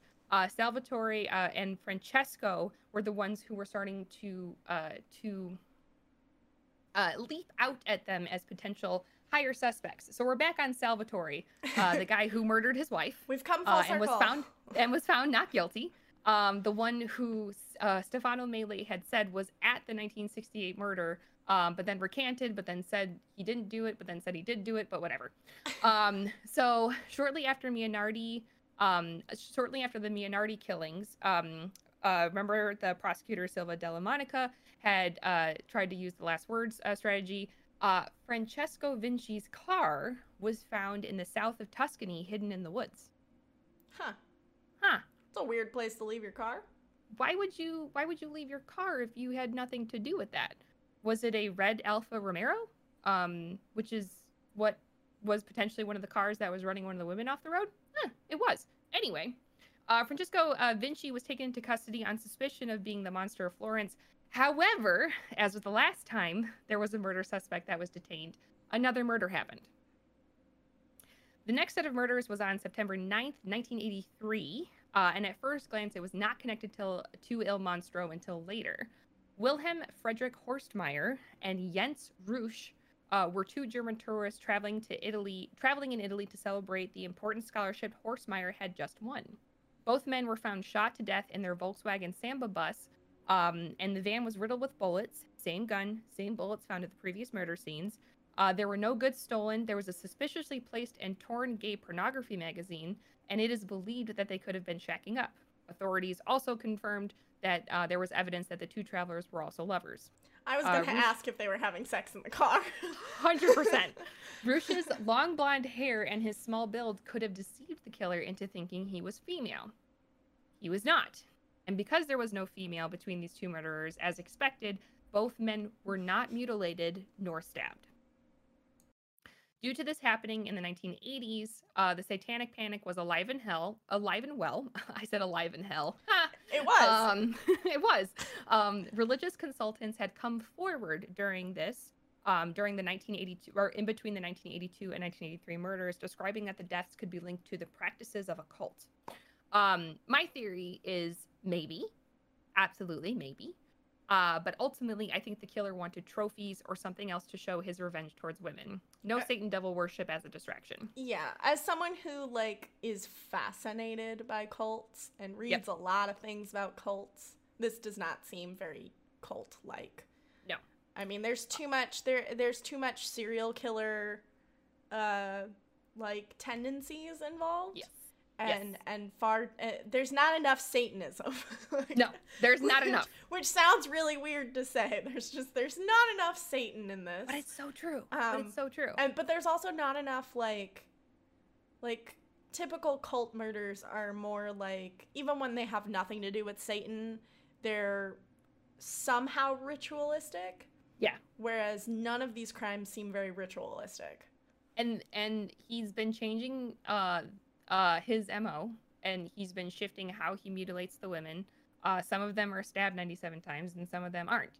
So it's kind of bananas. So the guy had already gotten away with no fingerprints, barely a boot print, no car descriptions, except for the most common car at the time in Italy, which was a red Alfa Romero. Every murder came with its own suspect baggage, and he was able to dodge ever being a suspect. We hope. I just think he was being extra careful and potentially more cruel towards women who were absolutely his intended targets. He was stalking them. He was keeping trophies of jewelry, and maybe the sick fuck escalated to keeping body parts instead. Like they said, it could have been a taxidermist or a hunter.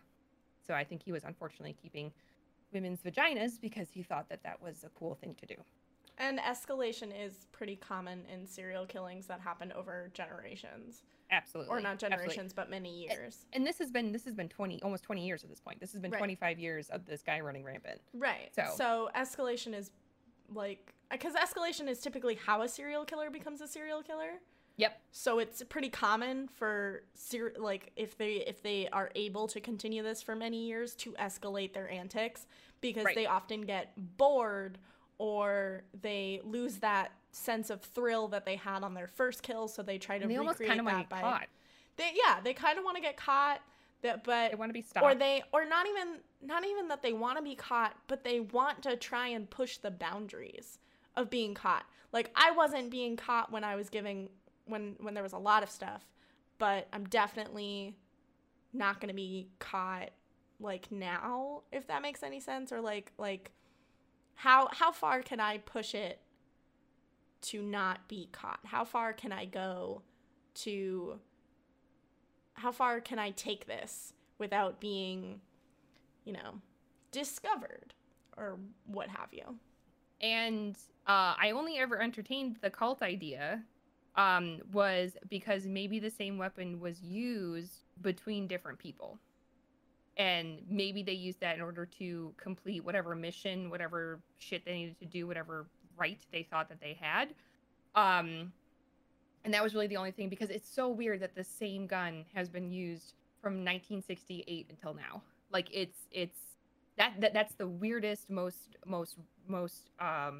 baffling part to all these people, because even with some of the sketches that they get from witnesses, people who either saw people driving, people who had close encounters with creepy dudes, whatever they had, they don't look the same. The same person who's been accredited for these crimes doesn't look the same. None of them do. There's 3 different sketches of them, and they don't look alike at all. So, and I'll kind of get into that with some of the suspects. So, another year went by, no new clues, no suspects. They have their usual suspects that they want to keep going back to, but they just cannot link them to anything. These are the Vinci brothers and some of their other cohorts. So unfortunately, double homicide number 6 happens. Now we're up to 12. On July 29th, 1984, Claudio Stefasini, who was a law student, and then Pia Gilda Rontini, who was a barmaid and a cheerleader, were lovers and sweethearts in the budding stages of their relationship. The pair were found shot to death and stabbed in Stefasini's car that was parked in a woodland area, and both suffered ante and postmortem injuries ranging from gunshot wounds, stab wounds, and slicing. The slicing was new. There were large open wounds that were found on them. The killer removed Pia's pubic area and also her left breast. This was, again, new and escalation. She was posed just the same as the others. She was killed with a gunshot to the head and was also stabbed up to 100 times. So now we're back to taking the time and having the time to be able to mutilate a corpse up to that certain point. With further proof that the killer was escalating in his demonic worshipping, air quotes, the cops noticed the escalation in violence towards the woman's body. There were reports of a strange man that were following the couple from an ice cream parlor hours before the murder had happened. That was where one of the sketches also came up. A close friend of Pia recalled that she confided that she had been bothered by an unpleasant man while working at the bar. Uncharacteristically, the assassin left 2 clues at this crime scene. Finally, we have a handprint. We have a handprint that was found on the top of the car. They are now officially confirming that the killer was right-handed and most likely held the gun in his right hand as he shot, and then may have had to steady himself using his left hand on the top of the car. There were also knee marks on the side of the car, confirming that the height of the killer was 1.8 to 1.85 meters, which I think roughly comes out to like, oh boy, I don't remember the conversion that came out of this one. I think they said like 6'2" to 6'5". I'm sorry, no, that's wrong. It was 5'9" to 6'2" is what it was. Which is like every dude ever. You think? Yet again, the like, monster wait Florence... a minute, like 5'9" is not that tall, but 5'9" to 6'2". Yep. That could be anybody. The average height of an adult. Of all male. Of all men. Yep. The monster of Florence had struck again while police were holding the suspect in custody.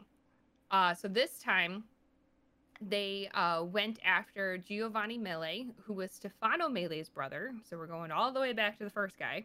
And then Piero Musciarni, who was Stefano Mele's brother-in-law, who were brought in, as well as Salvatore Vinci was brought in again. So all three of these men were again being questioned. This is Salvatore Vinci's 3rd time being questioned in relation to these murders. Jesus. And they can't pin anything on him. So out of Leeds again, and back to the drawing board again, with no concrete evidence to pin it on any of these potential suspects again, Il Mostro commits their final double murder. On September 7th, and potentially on the 8th, depending on when they were found in 1985, Jean-Michel and Nadine Murot were lovers who were at a getaway traveling through Italy from France. They were from Andicourt. Instead of a car, the bodies were found in a tent nearby in a woodland campground in San Cassiano. I tried not to say that as Midwestern as I could. Nadine was shot to death and stabbed while sleeping. Jean-Michel was killed a short distance away from the tent while trying to escape. He was a world-class sprinter, and he ran a good distance away, but was inevitably shot and caught. He was stabbed and shot multiple times where he lay. Nadine's corpse was mutilated, removing the left breast and the pubic region, just like the previous murder before that. Because the killer had murdered 2 traveling foreigners, there was not yet a missing persons report, so the bodies remained unidentified for some time. The killer sent a taunting note to the state prosecutor, Silva della Monica, the same one who had allegedly leaked the final words of Paolo years before, the survivor who then died at the hospital after the attack. The letter was taunting authorities that a murder had taken place and challenging local authorities to find the victims. The killer was a little late in his taunt since the murder scene was already found before the letter was fully delivered to the prosecutor. A person picking mushrooms in the area discovered the bodies a few hours before the letter arrived at Monica's desk. The letter was sent with a piece of Nadine's breast to confirm that it was him. This also forced the prosecutor to resign. She said, "No more, I'm done." Yeah, not surprised. Yeah, and the killer said the same thing. 16 murders were committed by Il Monstro. There were 8 incidences of double homicides, and then he vanished. He was never heard from again. There were no particular leads as things happened. And as I stated previously, there were a lot of suspects, but these murders over the years, so they had to go through and revisit each murder the suspect had with a new lens one by one. Ultimately, after tirelessly following up on leads, it took 8 more years since 1985. So this is in 1993, 94, 94. Yes. For them to approach the public with a case of who the murderer could be. In a bombshell that isn't that surprising, Stefano Mele, the first guy, the guy who's been out of prison since he was exonerated for not being the killer of his wife and lover, confessed before his death in 1995 that he was blackmailed by Salvatore Vinci, the psycho-fucko who was the first ever suspect in this case, who went to trial and was not indicted for any of these murders, nor killing his wife in 1961. Jesus. But wait. But wait. What if I told you that they eventually looked into the whole family and the cohorts and brought all of them to trial again in the 1990s? Salvatore Vinci, Giovanni Vinci, and Francesco Vinci were all eventually either grilled to all shit, or were asked to come in, or were trying to be indicted for these murders, and things didn't happen. Salvatore Vinci went missing after 1995 after retreating to Spain. His last public sighting ever was in 2002. He remains at large. Giovanni Vinci, who was accused of raping his sister, was also a suspect, a younger sibling of Salvatore. There is very little to no information on him. Not even the police have enough to go on where he is. Cool. Francesco Vinci, the youngest of the siblings, the one who they found his car over in the woodlands, he was a known hunter and probably had the boots, probably had the notched knife, and probably had the skills in order to stalk and hunt people, especially in woodland areas, was killed in 1993 and was found in a burning car. So, all 3 of those guys are off the board. But I feel like they're not. They're not. So here's the weird thing. It seems like all of these characters have the potential to have committed this. So my conjecture that I said beforehand, that it seems really weird that the same gun is being used over many years, is what if they are using the same gun, but it's not the same person? Right. Well, so if there's 3 different sketches, there are 3 different sketches. Could it be all 3 of them? Exactly. But we don't know because they're all dead or missing. Well. So, yeah. So Yay. here's who the police finally landed on, as the most likely suspect. This is the one that went the farthest in terms of prosecution. Okay. So Pietro Pacchiani is labeled as the most likely suspect. Some of the authors, the 4 authors that I had talked about that have extensively looked at this, Italian authorities who have looked at this are on this guy. The guy that I believe doesn't think it's this guy, but, you know, I think it's the brothers, but that's just me. Okay, so Pietro Pacchiani was an alcoholic. He had nicknames of Blaze and Fire Eater because he was known to go into absolute rages. He used to be a carnival worker. He was a hunter by sport, and he was allegedly a member of a cult. He had unusually strong sexual desires that were marked by both his wife and former girlfriends, and unfortunately his daughters. There was a past case where, and please listen to these details, he attacked his girlfriend and killed the lovers she rendezvoused with, who were on a country lane in a woodland area in a car. My God. He dragged him out and beat the man to death with a rock. He then raped his girlfriend murdered her, and also, or didn't murder her. He then raped his girlfriend, brutally raped and beat her, and allegedly performed acts of necrophilia on the lover's body. Real weird. He also went to prison from 1974 to 1981, and also from 1985 to 1991. And he was free during all the times that the murders had happened. And each time he was sent to jail for beating his, well, the first time he was sent to jail for beating his wife, and the second time he was sent to jail was because, was for raping both of his daughters.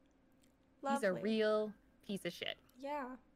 Yeah. So Pietro was, I will also reiterate that he spent minimal amount of time in jail for both of those. Which is also fucked up. Super fucked up. Just like the. Yeah. Pietro was tried and convicted for the Il Monstro murders, only 14 of them, because there are people who are convinced that the 1968 murders were an outlier and were actually committed by Salvatore Vinci and Stefano Mele. The guy just can't get out of it. He just can't. He just can't. He's too sus. Yes. So here are the problems. Here are the problems, and this is why he was eventually released. There were a lot of questions, however, of Pietro, because the later murders in 1985, they weren't sure his physical abilities to commit the murder were there. The fact that Jean-Michel was a track star and Pietro was 58 and recovering from heart surgery, having undergone multiple bypass surgeries in the past, it's one thing to sneak up to a car and shoot someone. It's another one to chase down an escaping man and shoot him. He also has scoliosis, angina, pulmonary issues, and diabetes.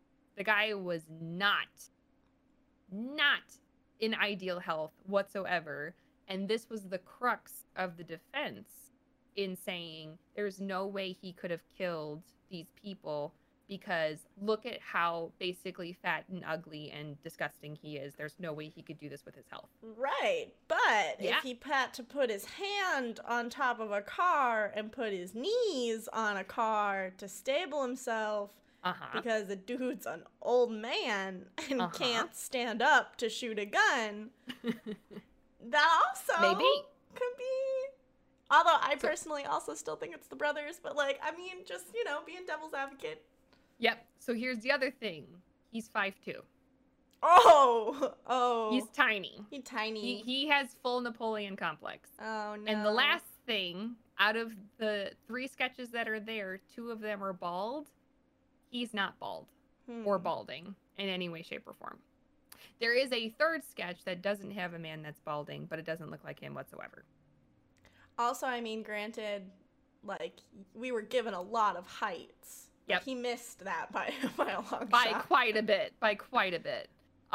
However, there was a bullet casing that was found in Pietro's vegetable garden that matched the rest of the murders. So they did find a .22 caliber bullet that was fired from a gun, from likely the same gun, had the same markings on it, in his vegetable garden. His defense said that had to be planted. There's no way that would be there. I don't really have an argument because O.J. Simpson. So that's all I can, yeah. Anyway, it's about the blood splatter and the socks thing when Nicole's blood was found in a pair of socks, but it was found on both sides of the socks through and through.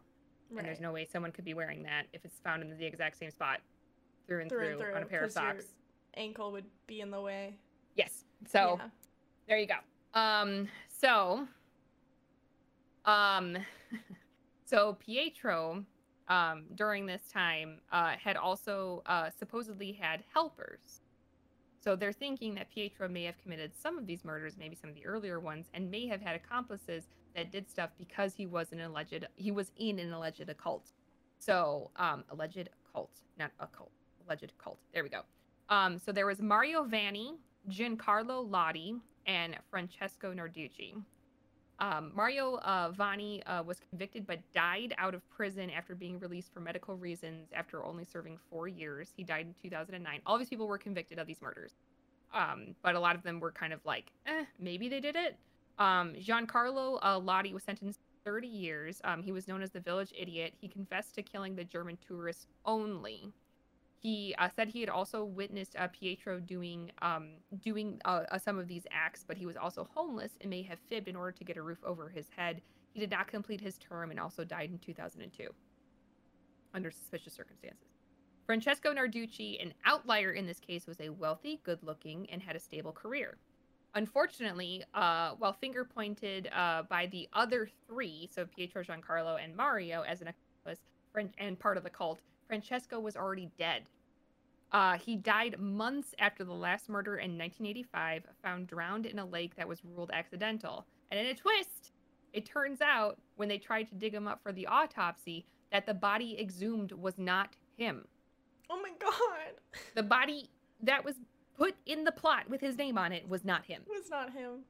Yes, it is likely that he is still dead because his body was identified by his family at the time of his death, but the body that was interred was not his. So, did they know something? Did they have to get rid of something? So, who knows? So, during Pietro's appeal of his conviction, he brought all of this up, caused a shit ton of doubt, and they actually overturned the conviction and he was allowed to go home. While he was home, he shut out the world and he boarded up his windows. There was no movement, nothing that was from the house whatsoever. He seemed to be scared of something. The cops go to check in on him one day and they found Pietro dead of a supposed heart attack. After a medical examination, they found that he had been pumped full of an anti-asthma medicine, but ironically, asthma was the one illness this dude didn't have. So he was pumped through with a bunch of medicine that counteracted his breathing and probably induced the heart attack, and therefore it was ruled a homicide in 1998. Jesus Christ. So here we are. This is it. That's the last known potential person who is alive, could have been found, was prosecuted for the Il Monstro murders in Florence. In 2017, there was another person who was labeled as a potential. They reopened the case, linking the 8 double murders to so now they're saying all 16. Now they're saying all 16, not the 14. They're saying the murders to a strategy of tension. I don't know what that means. I tried to figure it out. I think it's a phrase in Italian, and then it's being butchered, and I'm not fully understanding it. And have a new 86-year-old suspect, Giampiero Vigilante. Seriously? Yes, his name is Giampo Vigilante. Yes, not with an E, with an I at the end. Okay. They're saying that he is definitely most likely an associate. He may have been a part of this with the Canny. There's a lot of hubbub about it, but there's no way that they have moved very much further in this. I've only found 2 articles that have this, and they're both from sources I don't know how reputable they are because they're in Italian. Right.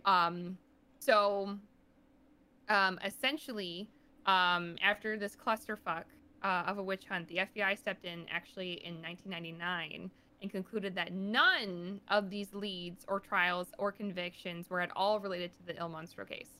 So the FBI is now saying the person who the person who you think did this didn't do it at all. And any of the people that you think did this, not even the person, just any of the groups, because they seem to be all groups, which I find fascinating because it's like, I think it's interesting that like it could potentially be a group of people. Yes. Yep. Like based on, the different sketches, the fact that like it is escalating, but there's some differentiating qualities between the cases. They span over a widespread amount of years. 30 years. The same gun. Yep. Like the same gun baffles me. Yeah. The same gun, and the fact that they were able to track that the gun's ammo came from the same box. Yeah. Like that's absolutely weird. Bananas. Yeah. So it's just like, I don't know, like I want to think that it's one person, but I also could totally see it being a group of people. So the FBI thinks that it's a solitary killer, is a bachelor with no significant relationships with women at all, or perhaps any other people, period. Is likely impotent, was about 40 years old by the time this happened in 1985, is probably right-handed, duh, more comfortable using a knife than a gun, is a lust murderer, i.e. killing excites him, and has no stable job.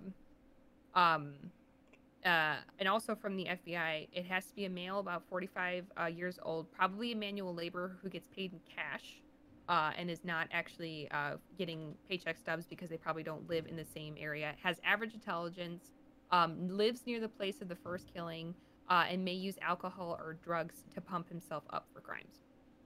So that's the profile that they had, and they know that there's the caliber 22, the 22 caliber Beretta pistol. There's that he would just target the same people each and every time. The FBI is also saying that they think that the 1968 murders is not related. They think that that's an outlier because there's not enough mutilation to the woman, and there's not enough potential for it to have the same escalation as the other ones. However, there are a few criminologists in Italy saying that they disagree with that because they think that this was the catalyst. They think that this was the catalyst for Salvatore, or whoever they're trying to pin this on.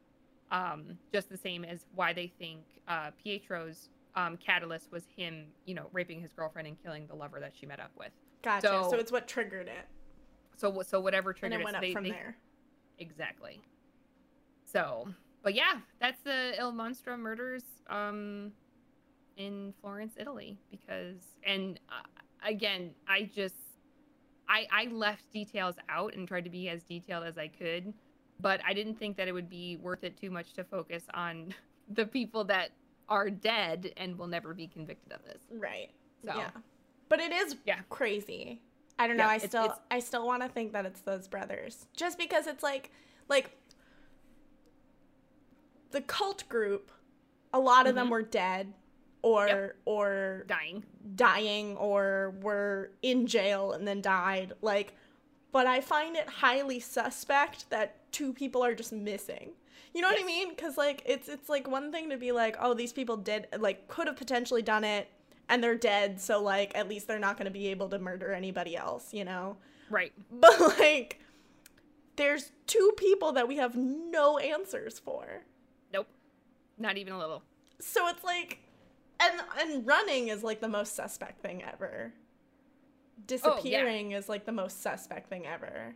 And given that the Vinci brothers were, petty shits, as it were, anyway, they're a part of the Sardinian clan. That's kind of what they were part of the underground group.